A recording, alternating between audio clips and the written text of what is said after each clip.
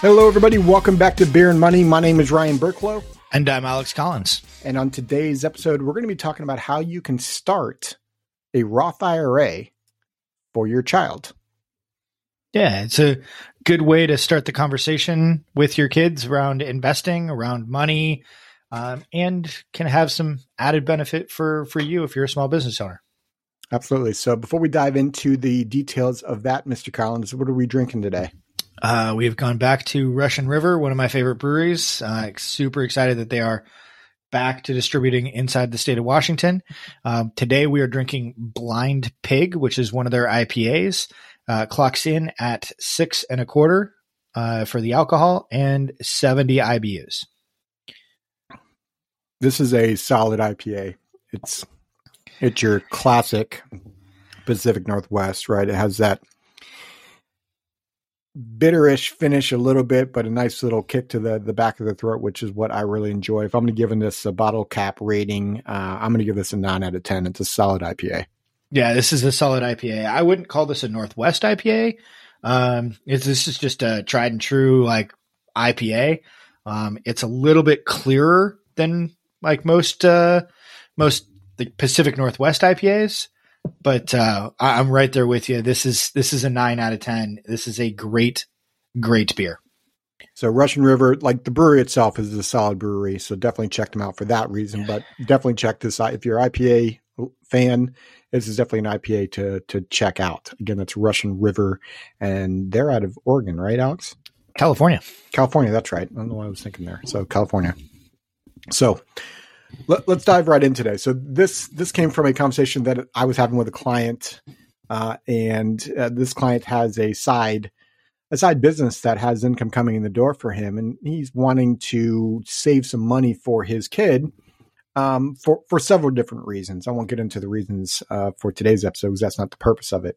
But we were able to essentially start a Roth IRA in his kid's name. And so stop and think about that. When you think of like the miracle of compound interest, right? It happens over decades of time. So imagine having a 15-year-old or 16-year-old or whatever age they are and starting a Roth IRA contribution and getting 40 years or 50 years of compound interest rather than maybe like 20 to 30 years, right? So it just really pushes that envelope for that aspect for your kid. Well, there's also some potential other advantages of getting like an extra deduction or things of that nature. So like check with your CPA and figure out like what makes sense. But there might be some income tax bracket shifting and or like gaining of extra deductions. Yeah. So let's talk about this. So first, let's put the big caveat out there, right? So when you're working at possibly starting a Roth IRA for your child, the only way it can be in the child's name is if the child has an income coming in the door, right?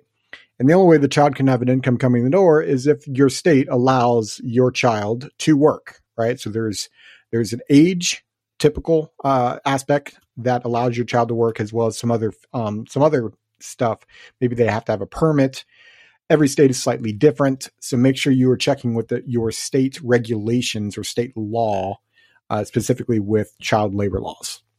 Yeah, but if they've got like a paper route or work as like a sports referee or things of that nature, any income that they file in a federal income tax form for, then that would count.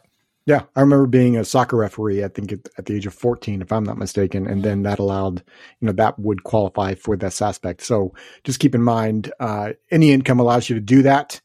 If you're paying the child, or really anyone's paying the child, it's got to be reasonable income, right? So this is key for someone that like you couldn't pay your child $500,000 to pick up garbage in your yard, or like do some light administrative like filing or paperwork or something of that nature in your office, right? And you want to make sure you're tracking the time and make sure you've got support for the pay, right? So that's key. But if they're collecting pay, in the case of my client, right, like I said, he has 1099 income coming in the door, and he actually pays his kid to do some of the like clerical work that's involved in that. And so he's paying him kind of like a minimum wage type of setup here. And to take this one step further, he wanted to know how much to pay him and how do we, not pay taxes on it and all that kind of fun stuff. So something you could do. Again, you want to make sure you talk to a CPA, right? Because Alex and I are not CPA experts. But he decided to pay him $13,850 salary or hourly wage that equated to that amount. And because of standard deduction, when he goes to file his taxes, he could actually do a standard deduction of $13,850, which essentially the child would pay no taxes on that money.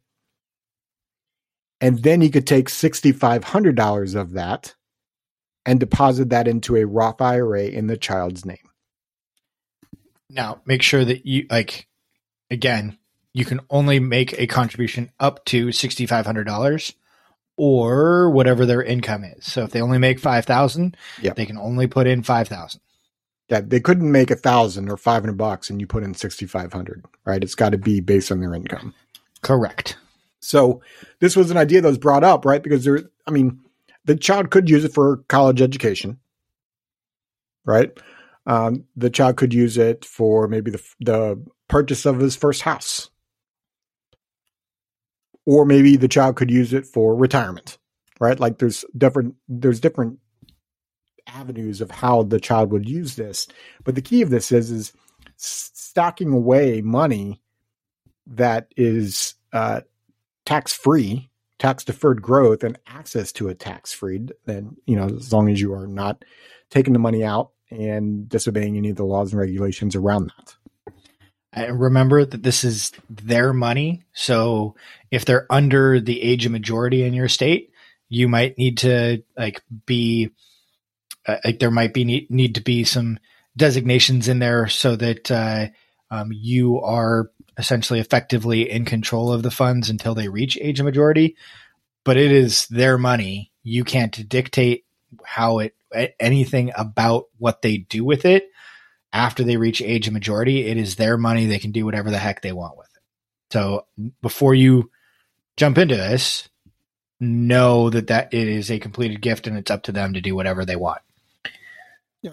And make sure you're working with your financial advisor, planner, CPA, right? Because there's several pieces going into this that isn't your normal type of planning process, right? Like not a lot of people are paying their kids or having their kids work and then depositing it into a Roth IRA.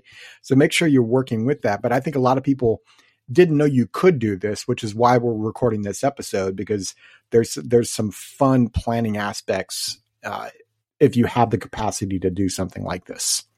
I mean, and heck, who knows? You could turn like a fun hobby like collecting baseball cards or basketball cards or football cards or whatever else. Heck, Beanie Babies for that matter.